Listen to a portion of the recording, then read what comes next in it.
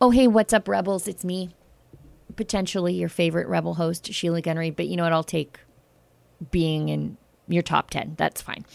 You're listening to a free audio-only recording of my weekly Wednesday night show, The Gun Show. However, this is the internet, and the beauty of the internet is freedom for now to listen or watch whenever is convenient for you. Now, tonight my guest is someone that I've never spoken to before, but I was really excited to because he's a person who has paid a great personal cost for his outspokenness against the pandemic overreaction of governments. And he lost his job, but that's good news because when he lost his job, he gained creative freedom, hundreds of thousands of followers, and a new job with the Democracy Fund. It's political cartoonist Bob Moran. Now, if you like listening to the show, then I promise you're going to love watching it. But in order to watch, you need to be a subscriber to Rebel News Plus. That's what we call our premium long-form shows here on Rebel News. Subscribers get access to, well, naturally, my show, which I think is worth the price of admission. I work really hard to put it together, so, it's worth it. But you also get access to Ezra's nightly Ezra Levant show, David Menzies' fun Friday night show, Rebel Roundup, Andrew Chapados' show, Andrew Says, and Kat and Nat's brand new show, Misunderstood. It's only $8 a month for all that. And I want to point out, we added 2 new shows and never raised the price of admission. We're fighting inflation for your family over here at Rebel News. And just for our podcast listeners, you can save an extra 10% on a new Rebel News Plus subscription by using the coupon code PODCAST.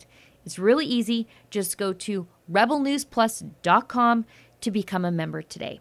And now please enjoy this free audio-only version of my show. And before I go, I want to ask you to do me one simple little favor. Because, well, out of spite a little bit, but also because I think we do great work. Could you leave us a 5-star review wherever you find us on whatever podcast platform you're listening to us on? Leave us a 5-star review because it puts us higher in the suggested podcast algorithm. But also, those 5-star reviews help us beat CBC, and they have, billions of your dollars to produce podcasts that sometimes people don't listen to.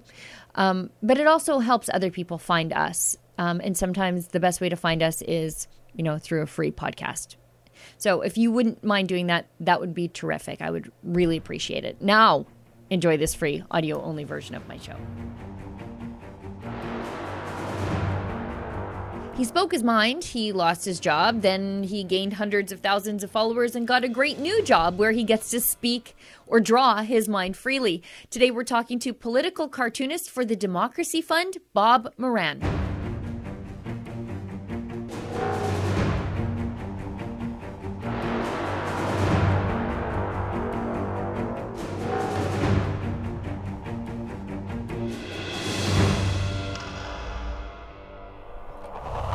Bob Moran, for those of you who don't know, is a multi-award-winning British illustrator and cartoonist dealing with themes of politics, ethics, and family. And in 2020, when the coronavirus pandemic and the government's overreaction to it unfolded, Bob became a cautious skeptic to the restrictions and mandates being foisted upon an unwilling or unwitting society. And so he did what a cartoonist does. He started cartooning and lampooning the government and the power brokers within society. And Bob paid a personal cost for this. He lost his job at the Telegraph, but he landed on his feet over at the Democracy Fund, where he now produces 3 political cartoons a week, all with the creative freedom he needs to speak truth to power. Bob joins me today in an interview we recorded earlier this morning from his home in the UK. Check it out. So joining me now is Bob Moran from his home studio. He's a cartoonist working with the Democracy Fund on their civil liberties initiatives there. And I wanted to have Bob on the show because, as Bob and I were talking off air, there are so few skeptical cartoonists who are willing to speak truth to power instead of punch down at the little guy. But before we get into the cultural ethos of being a cartoonist in the times of lockdown, I thought I would give you a chance to introduce yourself to the Rebel News universe, Bob. What sort of work do you do? How long have you been cartooning? And where are you working from? Sure. Thanks, Sheila. I'm Bob Moran, and I'm a cartoonist from the UK. I'm based in the southwest of England. I've been cartooning for national papers for just over 10 years now. And I was with the Telegraph for 10 years doing political cartoons, the Daily Telegraph in London. I was fired from the Telegraph at the end of last year, partly due to my stance on everything that's been going on. And I'm now working for the Democracy Fund in Canada, producing 3 cartoons a week, which I make available to any publisher anywhere in the world, free of charge. I think that's wonderful.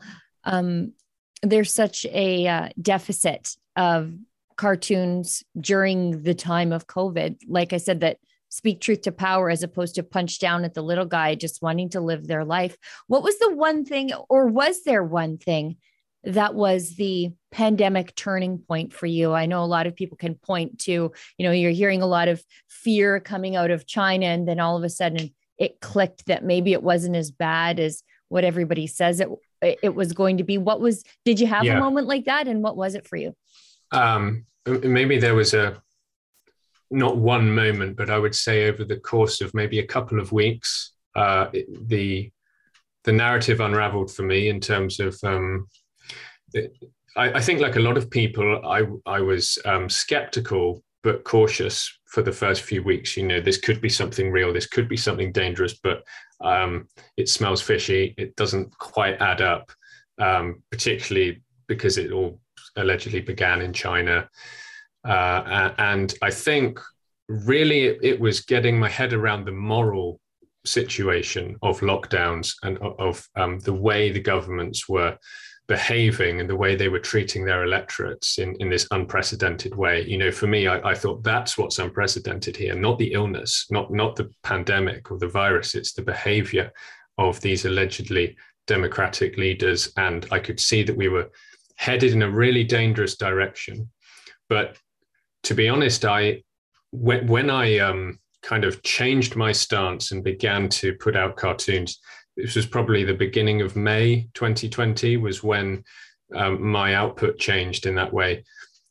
I fully expected that pretty much everybody in my industry would be following along with me. I kind of thought, well, maybe I'm the first, but I'm sure within a few days, all the other cartoonists are going to be on the same page with this. Because as you say, it should be instinctive for anyone who does my job to want to hold those in power to account and to monitor, when they go too far, when they get too big for their boots, because they have a natural tendency to overreach, to seek powers that they have no right to hold, and these things. And that is the job of cartoonists. And I'm still amazed that so many have not done that. And I can't really explain why. I think some musicians are having sort of the same experience as you, those people from the cultural arts, where they've got an industry built on free speech. Actors, same way. You've got an industry built on free speech and free expression. And yet, more often than not, quite frankly, they've become the enforcers of acceptable speech and acceptable expression, as opposed to the free expression upon which their industry is built. I find it all very odd. Yeah, and I guess it comes down to the pursuit of truth, and as creative people, as artists and actors and musicians, our output is supposed to be based very much around that. It's getting to the underlying truth of a situation. And I have always felt that, in particular, the art form of cartooning and caricature has an ability to do that, to peel back these layers and to try and show a truth that may not be immediately visible to an audience. And it's as though all of these creative people have kind of abandoned that principle and gone, we're just going to accept the truth of what those in authority tell us and not question it. and not delve any further. It's really bizarre and sad. I wish it hadn't been the case, even though I've gained a massive audience and more notoriety because I'm one of the only people doing it. I would much rather be part of a large group, just another cartoonist who was trying to fight this, because I really feel like if all of us had taken the same line, we could have had a genuine impact. That's the sad thing. Yeah. As we were talking off air, in the days of the court jester, and not to say that you're just some goofy guy in a weird hat, but in the days of the court jester, it was the role of that person to speak truth to the king when the people could not, or the people didn't have the same voice or access to the king. And I feel like that's sort of the job of the political cartoonist these days is, there are these people, but you have the platform and you get to speak truth to power. And it feels as though the entire industry has fallen down on the job. And the political cartoonists in Canada are particularly bad. It seems every day you flip open the pages of the editorial newspaper, if people still buy a physical newspaper, and it is something poking fun at truckers, normal people, conservative voters. There's a very classist divide unfolding in pop culture versus the people who consume pop culture. There's this real divide happening right now. What do you think what would you attribute that to? You're right. And it's so bizarre because if you were to look back, certainly this is the case in the UK. I don't know about in Canada, but so many of these cartoonists have spent most of their careers trying to defend the little guy, standing up for working people. And trying to highlight the fact that governments weren't taking care of the poorest in society and people with, small businesses and all of those things. And it's like they've done a complete about turn and they are promoting policies that are destroying those areas of society.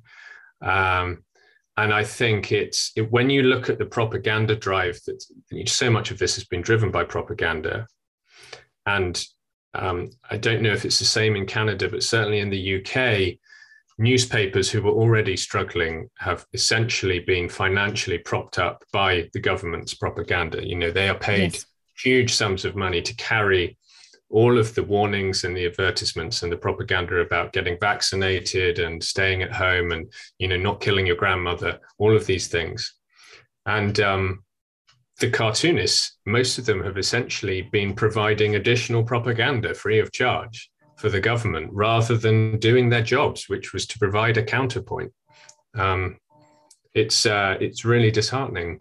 I don't know, is it part of the mass psychosis? Is it that they may have just been told, look, you can't keep working for this paper unless you toe the line?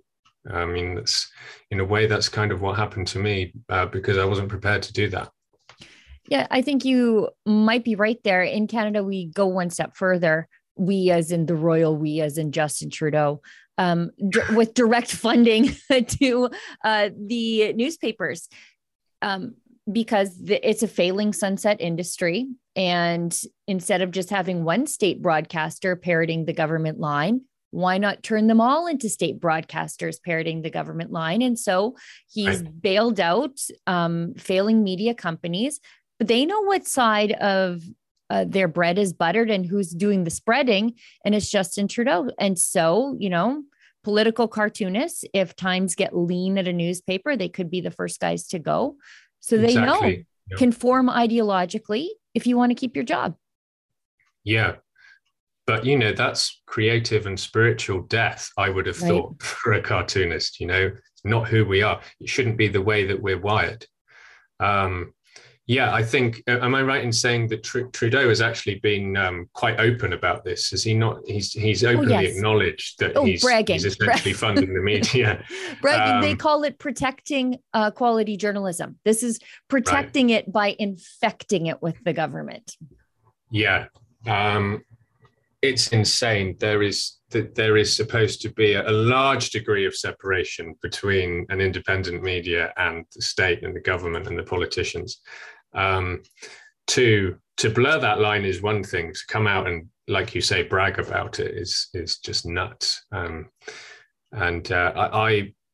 I am aware, probably more aware than a lot of people here in the UK, of how bad things are in Canada.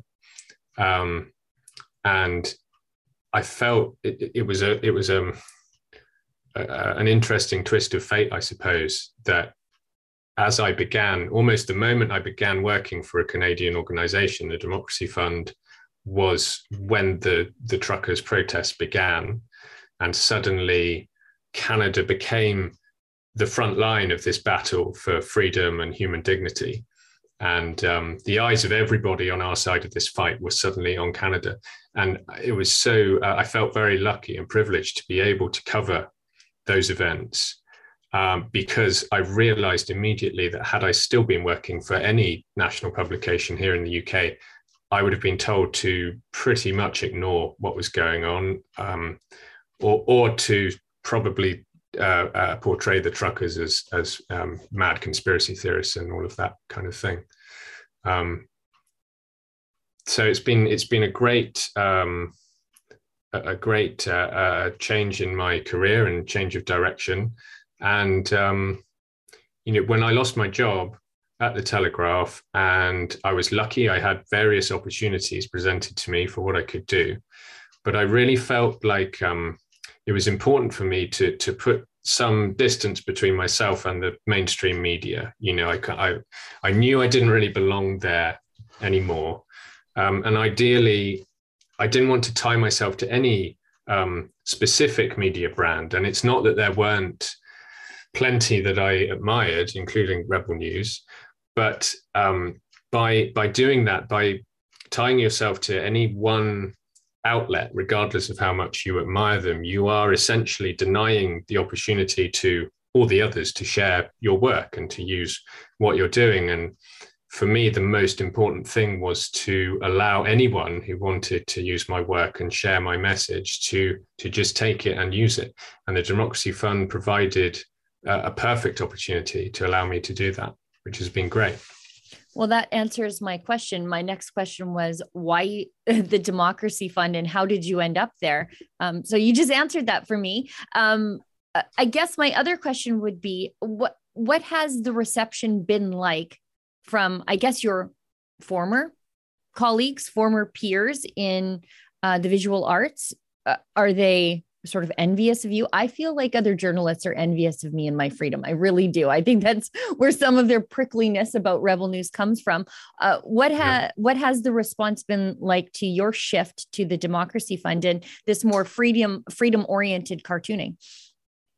To be honest, I haven't heard from many of my former friends and colleagues, even before. That'll happen. But even before I lost my job, that there was quite a tight-knit community of us cartoonists here in the UK. There really aren't many of us. There's maybe a group of 15, 20 people who do it full-time for the newspapers. And we would meet up in London a couple of times every year and have drinks. And there'd be, sometimes awards shows and things like that where we'd see each other and talk about nerdy things like paper and paints and complain about editors and all of that stuff.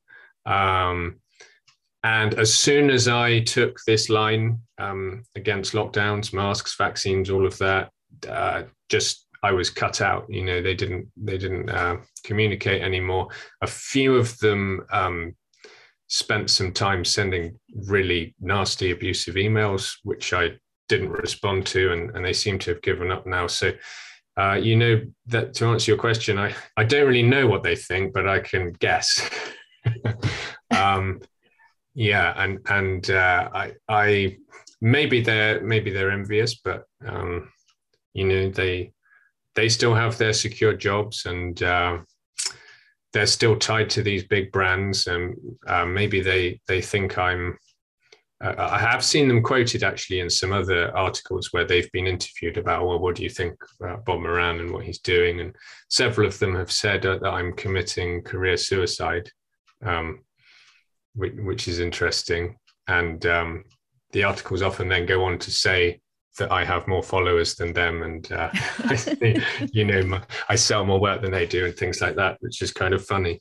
I don't know. You can't spend too much time worrying about that, can you? You just got to focus on your work, and you know, I feel really good about the fact that I now have this wider audience, and I have a much better idea of who those people are, because they share such important values, you know, that binds everyone on our side together. It's not one readership, it's not one area of the class system, it's not one nationality, it's nothing like that. It's just human beings who care about freedom and dignity and democracy. You know, that's it. And that feels great. And it sounds like they're giving you the creative freedom that you need over at the Democracy Fund. Your work is phenomenal. Your Keep on Trucking original artwork, I mean, I think it really does capture that moment in time when all the systems failed Canadians. The politicians, the judges, the laws, our Charter of Rights and Freedoms, the public health officers, the media, pop culture, everything failed Canadians. And so the truckers did it for themselves. And yeah. You know, it shows the hope. It shows, you know, the common dignity of the blue collar man, and just the government tyranny and the darkness that befell us after. Even though the truckers succeeded, by the time they landed on Ottawa, provinces were repealing their mask mandates so fast they didn't want to get convoyed. But it shows the hope, the accomplishment, but also the tyranny all at once. I love that. I hadn't heard that, getting convoyed, using it as a verb. I like that idea. I didn't want to get convoyed. Yeah, and you know, I think the other thing was the dignity and restraint that those truckers showed was what was so impressive to all of us around the world. The fact that it was such a huge show of force. You know, those trucks are powerful. It's literally a massive potential force that they had, but they remained so calm and peaceful. They just parked up, got out of their trucks, became part of the community. They built this community there, and you know, they played music and they were trying to have a dialogue. It's all they wanted, and they were denied that. And even when the government reacted with violence, you know, they still kept their heads. They still stayed calm. That was amazing, because it can't have been easy. And, you know, not necessarily what you might expect from these huge burly truckers, you know, but they really set an example for the rest of us, I think, of how it's done. Yeah, it was interesting to watch, because if that were a far left-wing protest, that would have devolved into violence and rapes, murder, drug overdoses within 48 to 72 hours. These guys went on about 4 weeks, and it was completely peaceful. But not only, it never devolved. They actually, as you say, built a community instead of invaded one and made a community gross, as you so often see with, you know, the left-wing protests like Chaz and CHOP from the United States. Yeah. The opposite happened here. Crime rates actually went down and people were being taken care of. Yeah, it was like they were trying to remind the rest of Canada and the rest of the world what humanity should be like. You know, how we're supposed to live and interact. That was what was so moving about it, I found. Sorry to interrupt you there, but you just, that is exactly, I think, the point of lockdown resistance, is that these truckers showed up there and they showed that you can build a community and take care of each other without the government getting in between you and your fellow community members, which has been the problem with the entire pandemic, restrictions and overreaction. They showed the world that you can do this. You don't need the government in between you and your neighbor. And I think that's where some of the overreaction to them came from as well, because they showed how obsolete the government can be in so many situations.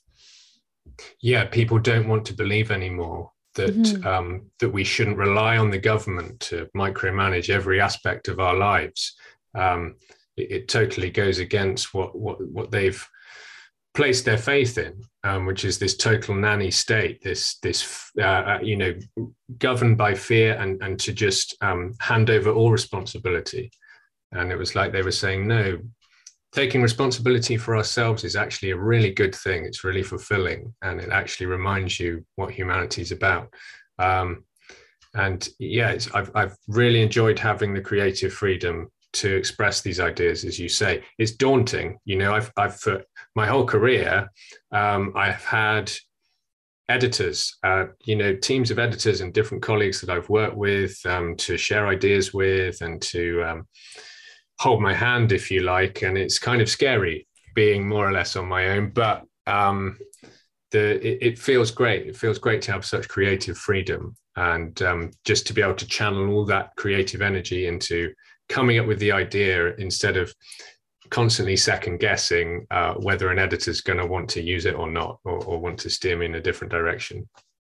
I think that's great. That's how we approach journalism here at Rebel News. Instead of assigning stories to the journalists, they pitch stories they're passionate about to me, because I think that's the most authentic way to do it. If they care about the story, their passion is going to come through in the story, and they're going to be careful about the story, not me assigning something boring that I might care about, but they don't at all. Yeah, exactly. I mean, it's kind of how I grew up thinking journalism worked, and it's what you see in the old movies and things. If there's a newspaper and stuff like that, and then exactly. It's not what I've experienced in 10 years of working in the free press in the UK. Can we call it the free press still? I'm not sure about that in Canada. No, I said that very sarcastically. Now, Bob, I know you're very busy. You're getting a lot of media requests, and you're working very hard to produce new cartoons for the Democracy Fund. But I think it's important to give you an opportunity to let people know where they can buy your original artwork, because you've generously allowed people to use your artwork. But if they would like to buy an original print, how do they do that? Yep. So everything's available through my website, which is bobmoran.co.uk. And on there, you can, if you're a publisher of any kind, a blog, website, magazine, newspaper, you can download the cartoons in high resolution free of charge and use them in your publications or on your platform. On the same website, you can buy the original artworks if you'd like to invest in an original Bob cartoon. You can also buy prints, various sizes, framed and unframed. And there's a link to my merchandise shop on there as well, so you can get T-shirts and sweaters and hoodies and that kind of thing. That's excellent. Bob, I just want to thank you so much for your hard work. I know you've paid a personal cost fighting for freedom, but on the flip side, let it be an example for other people that if you do stand up, if you do, allow yourself to be guided by your convictions and your morals, you can come out the other side and have a very successful career and a successful following, because there are people out there just looking for someone to stand up and tell the truth. Yeah. And the other thing is, don't be afraid, because our side of this is full of the most generous and decent people. And, if you think you're going to fall, they will catch you. So don't worry about it. Speak your truth. Bob, thank you so much. And I can't wait to see what you do next. Thank you very much, Sheila. Great to speak to you. Regular, recent viewers of the show will know that I'm trying something new to wrap up the show each week. I read one or two of your letters to me, randomly selected. I do not pre-read them. And I think it's a great way for you to have your say, and it maintains our commitment to telling the other side of the story. Sometimes the other side of the story is your side of the story. And unlike the insufferable Trudeau cheerleaders at the CBC, we don't leave our comments section closed. It's wide open. My comment section, if you want to have your letter possibly selected to be read on the show, just go to sheila@rebelnews.com. Send me an email, put Gun Show Letters in the subject line so that I can easily find it, poke my finger at my phone screen and say, that's the letter this week. So we've got a letter this week. It's from Eileen Dehaan. She sends me a letter that reads, "Hello, Sheila. As a practicing Christian and an advocate for freedom, I have been following the trials of Pastor Artur Pawlowski on Rebel News. I have been looking for over a year for a faith community willing to stand up for freedom, to vaccine mandates, and the lockdowns. I have discussed with pastors in 3 different churches, and all are either unaware of the dangers to religious freedoms presented or unwilling to stand up to the authorities due to possible penalties, financial or otherwise, or if aware of the loss of religious freedom and the hypocrisy of politicians who break the rules while jailing pastors for the same contravention, state that it is worse in countries like Iran, but it doesn't stop people from worshiping. In my humble opinion, the person stating this view, a senior person in the local evangelical church near where I live, is more interested in flogging Jesus for his own financial benefit and security of his position in his church than standing up for the principles Jesus was teaching and who did stand up to the authorities of his time. So, my question is, does Pastor Artur Pawlowski have an online service for his church? And if so, how do I join? Sincerely, Eileen Dehan, White Rock, BC, Canada. Hi, Eileen. I'm so glad you sent me this email because I've been feeling this way throughout the entire pandemic. It is a pastor's obligation, a priest's obligation to tend to his flock physically, of course, keep them safe from disease, but also spiritually. And so many of them have fallen down on the job. They have been compliant with the government even when the government falls out of compliance with God. And, you know, we do live in a secular society, but so many of our laws are taken directly from the 10 Commandments. And we know as Christians, and I speak about this from a Christian worldview, but we know as Christians that we are told to be obedient to our government, insofar as the government does not run afoul of the laws of God. And for Pastor Artur Pawlowski and many other Alberta pastors like him, like James Coates at Grace Life Church, who actually just wrote a phenomenal book, and Tim Stevens from Fairview Baptist in Calgary, they stood up and resisted laws that they said violated their religious freedom. And while other churches who moved to Zoom church shrank, and I don't know if their congregations will ever return, theirs are booming. I know Grace Life Church is looking for a larger building, and they have a huge building. Tim Stevens' congregation has outgrown his church, and I think Pastor Art could be experiencing the same problems. Again, this is like when businesses stand up to lockdowns and they're flooded with business. Churches, same thing. They stood up to lockdowns and they are flooded with worshipers who feel let down by their own congregations. I completely get where you're coming from, Eileen. So to answer your question, that was a long preamble, but to answer your question, yes. Pastor Art, although it's been some time since he's been behind the pulpit, since he was incarcerated for 51 days. And you can follow along. I know, I'm sure, Eileen, you have, but for our other viewers, you can follow along at saveartur.com. You can see all the documents, court filings, interviews with lawyers, interviews with Art. But basically, this time around, he was in jail for giving a sermon to truckers at the Coutts border. And they treated him like a pipeline bomber for that. But Pastor Art does stream his services from the Cave of Adullam, that's his church, on Artur Pawlowski TV on YouTube. So you can tune in there. But boy, I sure hope you make the trip to Calgary so you can meet Pastor Art in person and attend one of his services, because while he's a firebrand on the internet, and he is a firebrand in real life, he is one of the kindest, funniest, most charming guys you'll ever meet in your life. Just a really warm and genuine guy who cares deeply about his community and refuses to bend that knee to the altar of the state.